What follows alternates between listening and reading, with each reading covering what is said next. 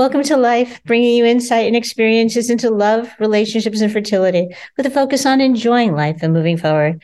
Today, I am thrilled to be speaking with Haley Darknell King regarding all things donor conception.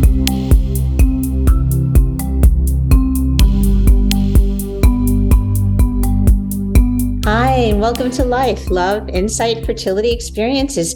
Today, I am so thrilled to have Haley Darknell King. Did I say your middle name right? The middle one right? I hope, Kaylee.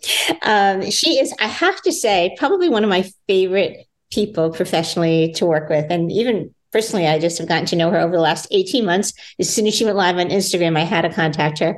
And I have to say, professionally, I just adore her. I really do. So, Haley, I'm so glad that you're here today. You had such an incredible story that when I reached out to you at first, I'm like, oh, this woman is unbelievable. So, could we just start off? I didn't give you an intro telling people who you are, but maybe would you like to tell everybody a little bit about who you are and why you came onto Instagram? And my God, what you're doing now is fabulous. Well, thank you for having me on, Laurie. Like I say, it's a privilege to speak to you on your show here. So I'm Haley. As you might be able to tell from my accent, I'm from the UK.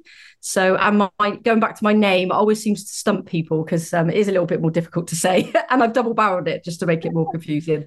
So I connected with Laurie about 18 months ago now, and mainly because I'd set up an Instagram account following an interview I did about my story. So my story starts, I suppose, in the early 80s, where my parents were suffering with infertility. So they were actually one of the first couples to go through early trials for IVF in the late 70s and early 80s. At the first ever IVF clinic in the UK. And it was actually one of the first ever IVF clinics in the world. And they were successful, and I came along, and I was fondly known as a test tube baby growing up, which is what I was called. But sadly, what I didn't know until a lot later in life was that as part of that pioneering treatment, an anonymous sperm donor was used. Did you So know I you found were that. a test tube baby? Haley, did you know you were a Yes, I test did. Yeah. So I grew up. Yeah. So I found out about age 12. My parents sat me down and told me, because back then, Laurie, obviously, as you probably know, IVF was such a new technology. When I was born, I was in all the newspapers and all like the local Oh my papers goodness. in the UK, and my parents had obviously kept those, and they brought all the newspaper articles out to show me when I was about 12. And I remember it being quite a very vivid event in my childhood, that being told, I'm but they sure. didn't. Yeah, they didn't tell me about the anonymous donor part, mostly because the donor was anonymous, and they were told not to tell by the doctors Yes. because that was Yes. common. Mm-hmm. And then, like I say, I found out a lot later in life. Then fast forward 20 years, and I'm in my early 30s, and sadly I found out. Like I say, a late disclosure that I was donor conceived, and that obviously part of that treatment that my parents had, anonymous donor was used. And it was a huge shock to find out so late. And I always sort of say that in that moment, nothing changed, but everything changed. The whole world had to be shaken in that moment. Yeah, and it was very much like my dad was still my dad, obviously, but I think you grow up in life having certain sort of family narratives, and where you get your blonde hair from, or your blue eyes, or your like for a certain sport or food, and you kind of attribute those things to certain family members, don't you, with family storytelling. And all of a sudden, I suppose in that moment, I kind of had a realization that actually, some of those stories were wrong. And I did have a very big shift in what I would sort of say is about my identity. And I Sure. did wonder who this donor was. So yeah. Like I said, so the reason why I'm actually on Instagram though is because a few years after I found out about being donor conceived, I actually had donor conceived children with my wife. So I'm in a gay relationship. So we used a sperm donor to have our children. So I suppose I'm in that slightly unusual position, in that I'm donor conceived and a recipient parent to donor conceived children. So that's where I suppose my Instagram, or my public story, started, if you like. And that's where we met.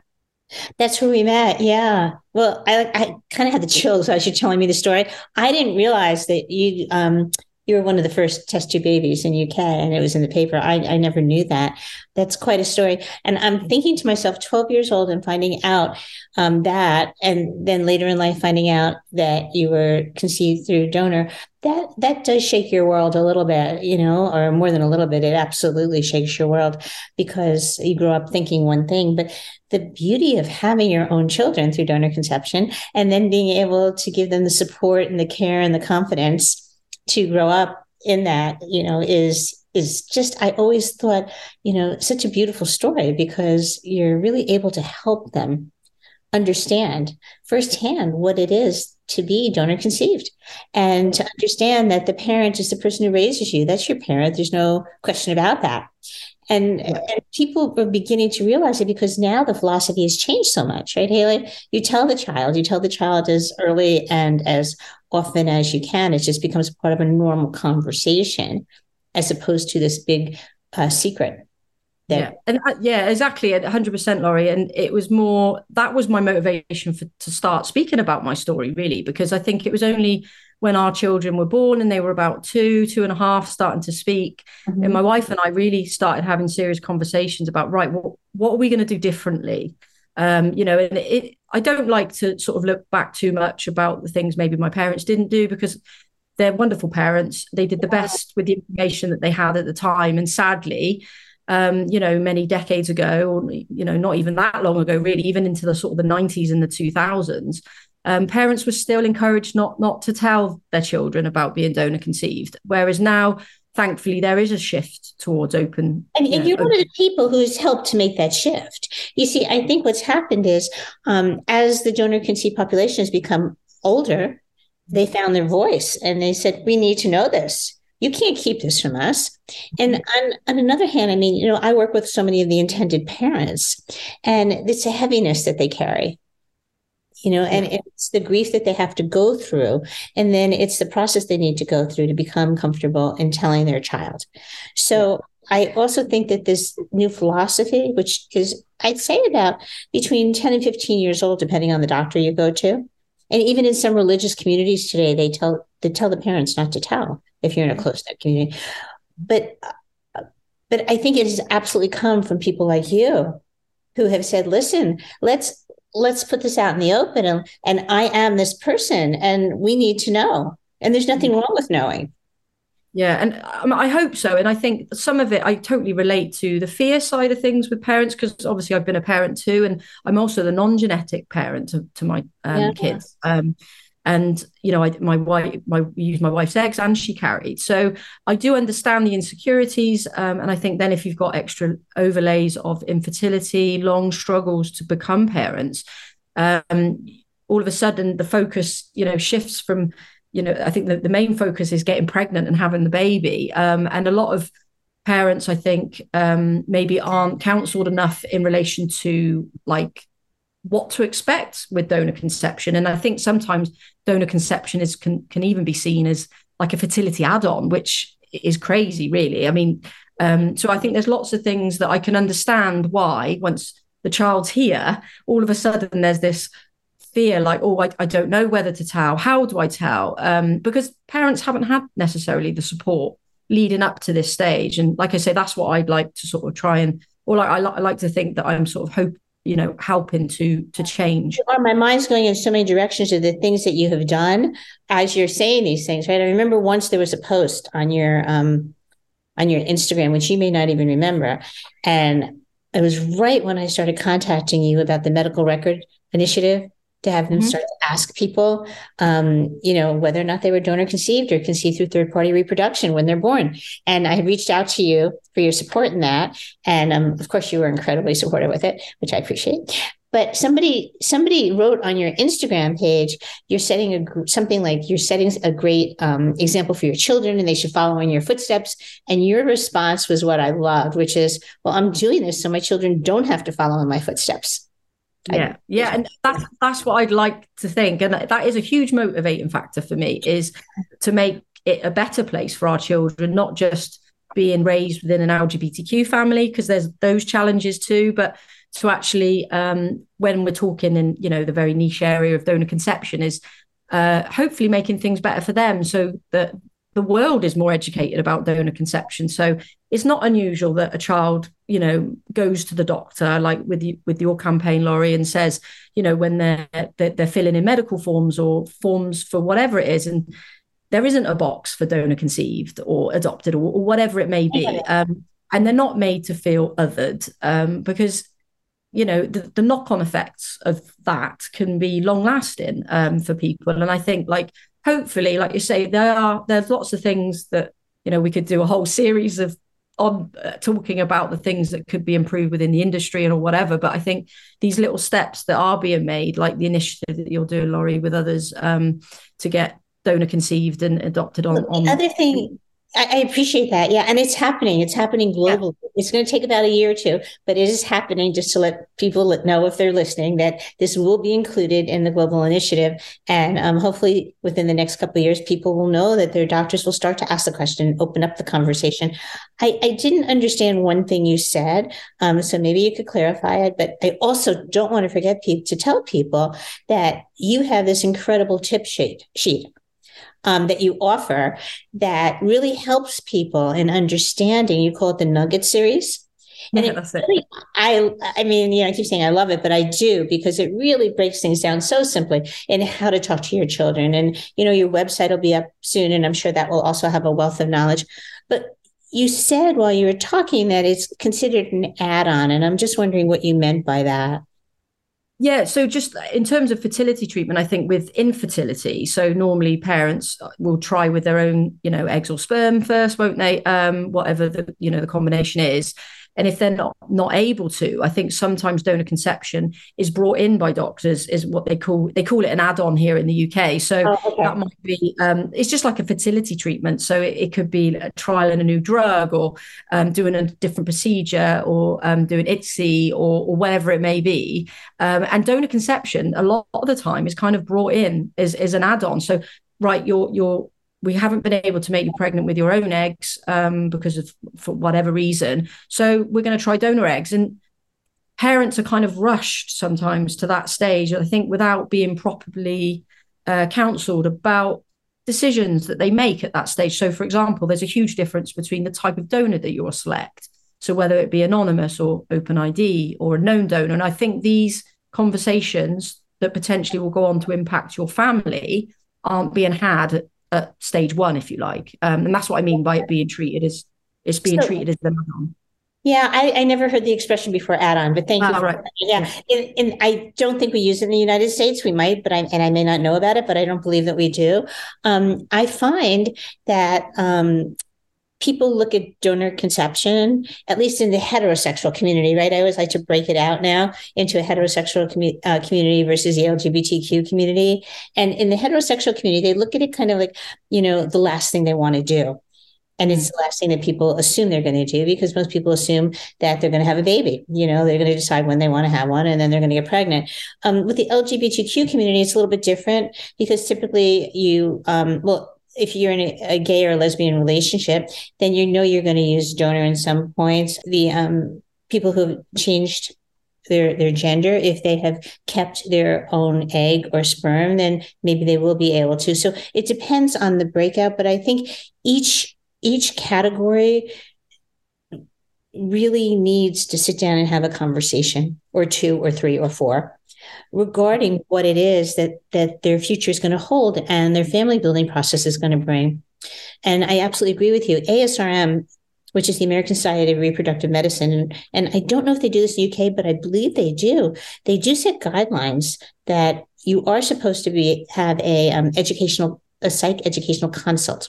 And it's typically one, I tend to think it should be more, by somebody who's trained in working with people on fertility journeys, and specifically third-party reproduction.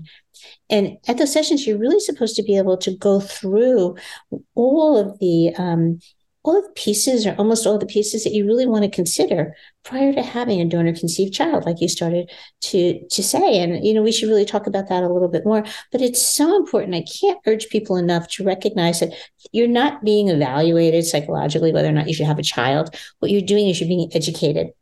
And because it's a therapist, people get so nervous and stressed before they go.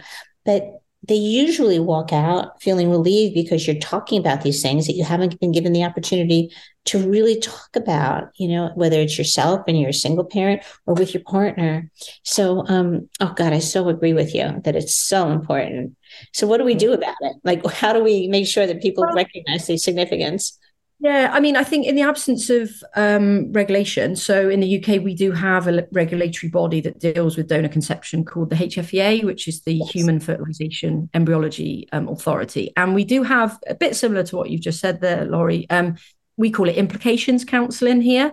So normally, if you're an individual or a couple having treatment at a HFEA clinic, it doesn't count if you're obviously doing at-home IUI or you go abroad. But if you're having treatment at a UK clinic that's regulated, you are entitled to have access to implications counselling, and that does vary though. So although we have guidelines, they're not massively like you could speak to somebody in the north of England, and it would be very different to someone like locally to me. I live in Wales here in the UK, and the standard of that implications counselling would be very different. Personally, I would like to see that kind of standardized across, the board. But, I'm also mindful that, fertility treatment costs a lot of money. So if parents have to go through these processes, it might cost more money. And who's going to pay for that and all these kinds of things. But I do think it's so important. And I think sometimes it's a bit like hindsight, isn't it? You don't realize how important that counselling is until after you've got children sometimes. Right. And I think like it's a lot of the time it's when you look back, you think, oh, I wish that I talked to my counsellor about worldwide family limits, or I wish I talked to my counsellor about the difference between using an open ID donor or someone that I knew, a friend, and the implications, I suppose, further down the road. But yeah, in terms of, implementing that worldwide, I don't know what the answer is, to be honest, because lots of different nations do it differently across the board, don't they? So it's I suppose don't allow it. Yeah. And we have these people who go on Facebook groups because of and they get donors on Facebook groups, and the implication of that is also significant legally.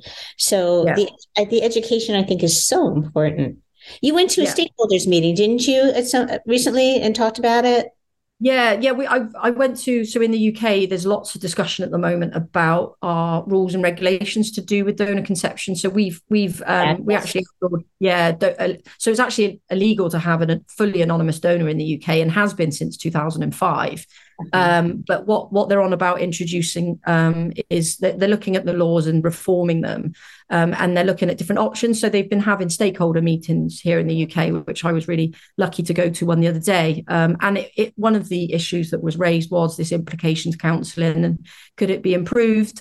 What does it involve? And it was just really interesting to actually hear what's happening at ground level, which, like I say, it does vary dramatically across the UK, the level of counselling that's going on. Yeah. Did you feel like you were heard about therapy? Yeah. I think quite a key point though was that the stakeholder room was full of lots of different people. So we had people from clinics, people that are responsible for donor screening. We had researchers. We had someone that's an egg donor that was there. We had donor conceived people, recipient parents, all these different legal experts and all the rest of it, all sort of in a room chatting about these subjects. But I actually just turned to the room at one point and sort of said, look, for everyone that's here, that the people that work at clinics, have you actually ever spoken to an adult donor conceived person before to sort of, find out a little bit about what they think? Not one person in the room put the hand up. And that, I think, in itself just sort of kind of showed, it is not to say that they're not open to discussing these things with donor conceived people, but I think that kind of question left kind of, we call it a tumbleweed. There was just like a tumbleweed when I asked it. What did you say what did you say to them when there was no response? I just sort of said, I think that we're maybe at a time now where we should be listening, a bit like what you said at the start of the chat, Laurie. We maybe are at a situation in 2023 that if we are looking to improve, the things for donor conceived, whether that's, donor conceived families, parents, children, improve the quality of life and opportunities for our families, that maybe we should be listening to people that, have lived through it, and maybe we can learn from it. And yeah, I mean, I think quite a few people, I think maybe a few light bulb moments came on for these people. I hope so. I think I have tears in my eyes right now. I certainly hope so, because Yeah. it's so important. I went to a stakeholders meeting. I think I had told you, right? Yeah. In where was it? It was in LA right before the ASRM conference, and I was really honored to be there. Because it was the same thing, right? A whole bunch of people that were in the room representing a whole bunch of different parties. This topic was on units. It was on the just donor conceived community, and I was speaking on family unit size. Yeah, so siblings.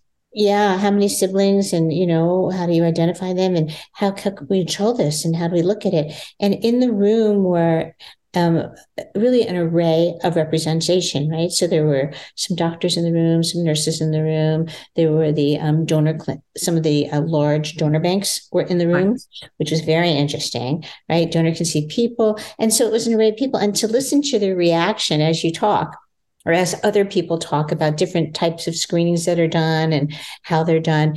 It was fascinating, right? Because some of the clinics absolutely require all donors to get screened, and some don't. Mm-hmm. And I think we have to be really careful here in the US to make sure that when you're going for a donor, you make sure that screening is part of the criteria for the bank that you're using.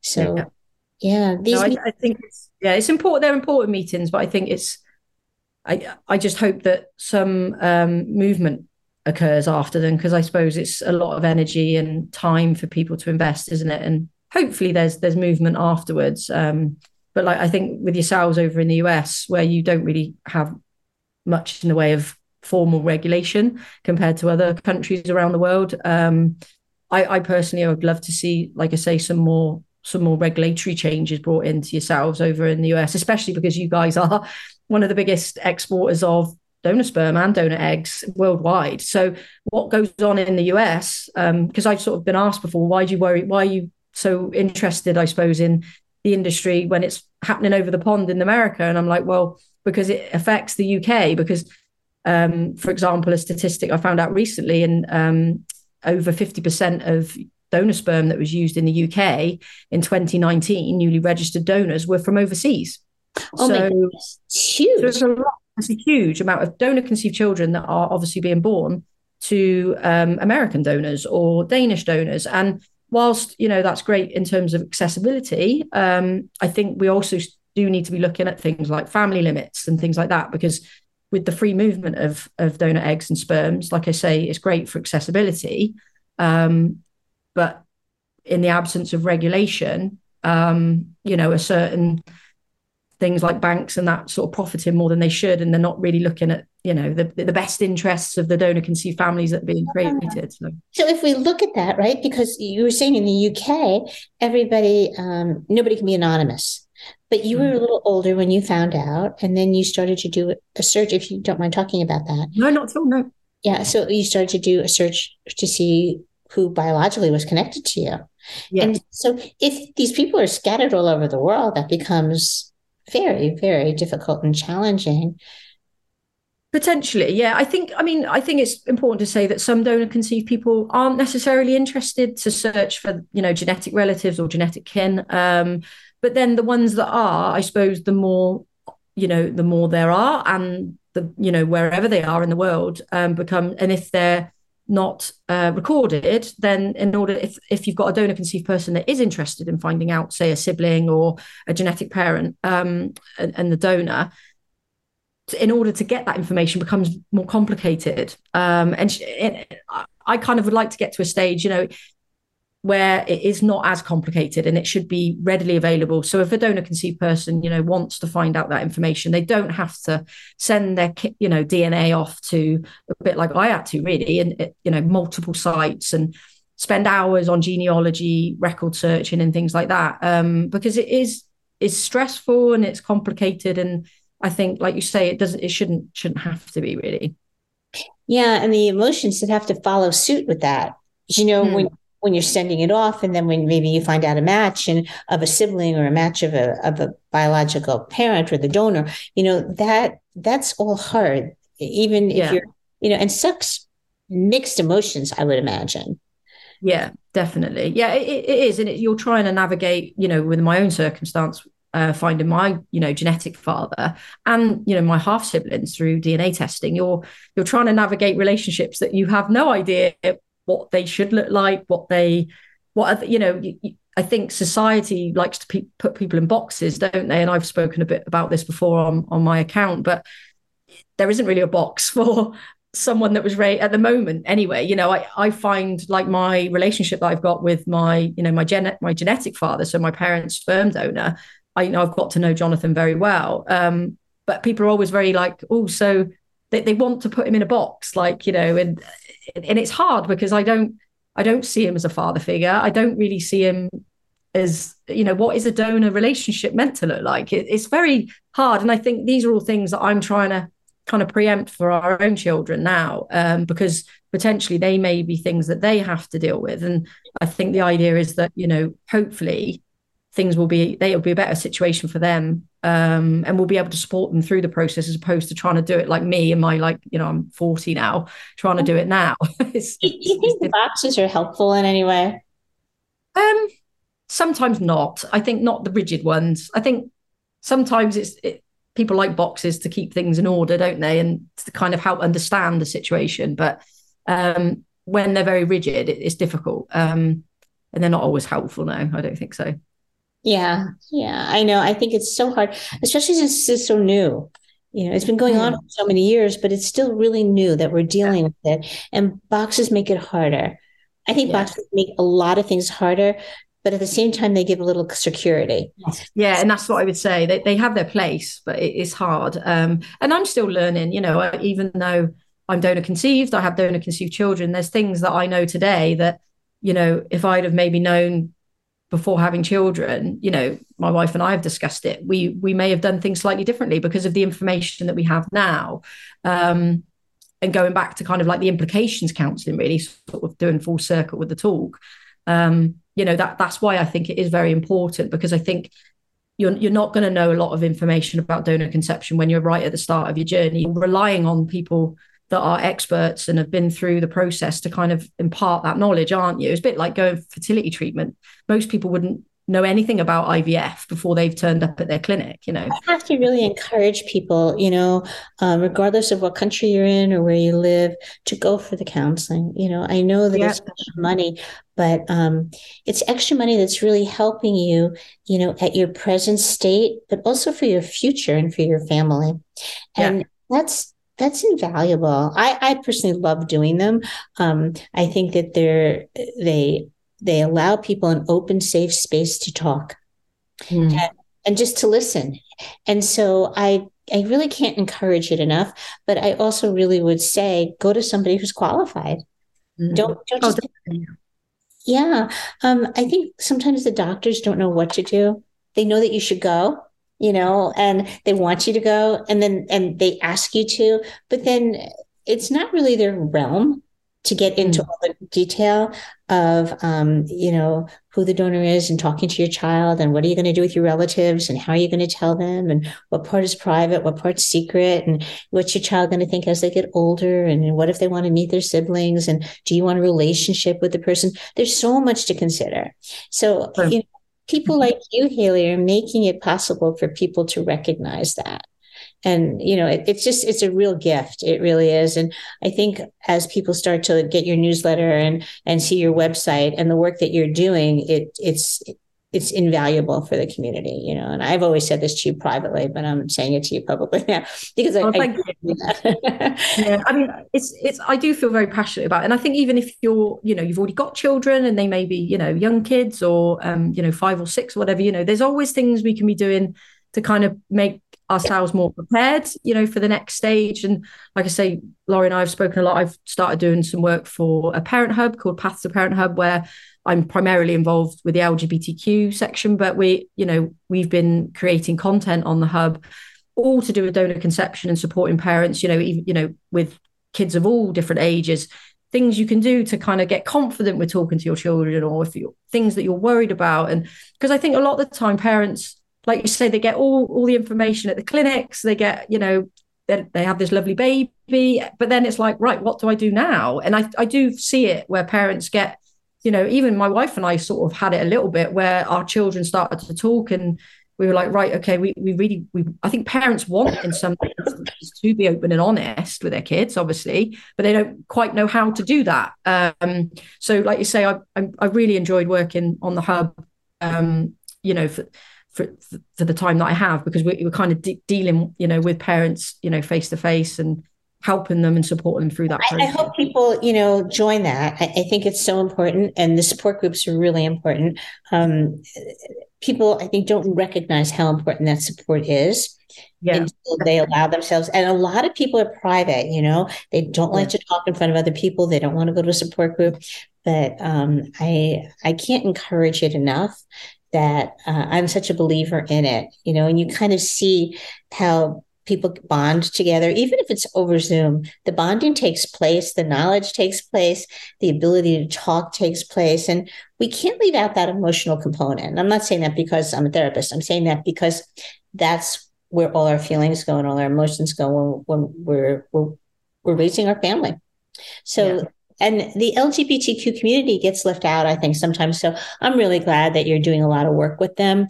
We can't assume, and I think it's a horrible assumption, that because you went into a situation knowing that you're going to use a donor, that it makes it easy. It does not on any level. No. And I think that doesn't get said enough.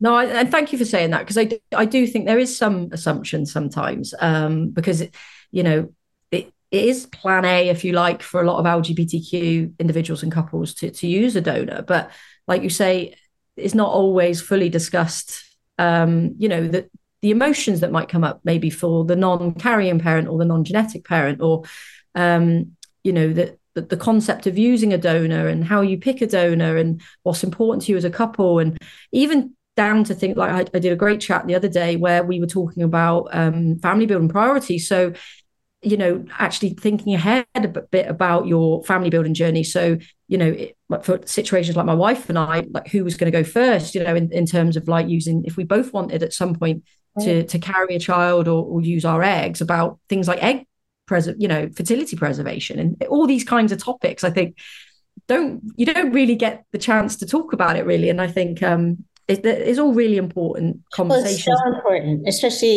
with egg preservation. And, sometimes one person is older than the other, and you want to be sure that if the person who's older is not going to carry the child first, then those eggs are preserved so that they can. It's very important. I think also the legal ramifications are really important.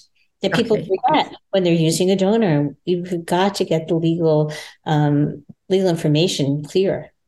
And certainly, like obviously in America or different parts of the world, there's different. I would always tell someone to go and speak to a lawyer or a solicitor we have in the UK, just to get some advice, because LGBTQ family building does come with complications if in terms of who's classed as the legal parent, for example, depending on the type of treatment you have. So it's a really good point, Laurie, and that's another layer to the process, isn't it? Where, sometimes doesn't always get acknowledged, I think, with, LGBTQ family building, sadly.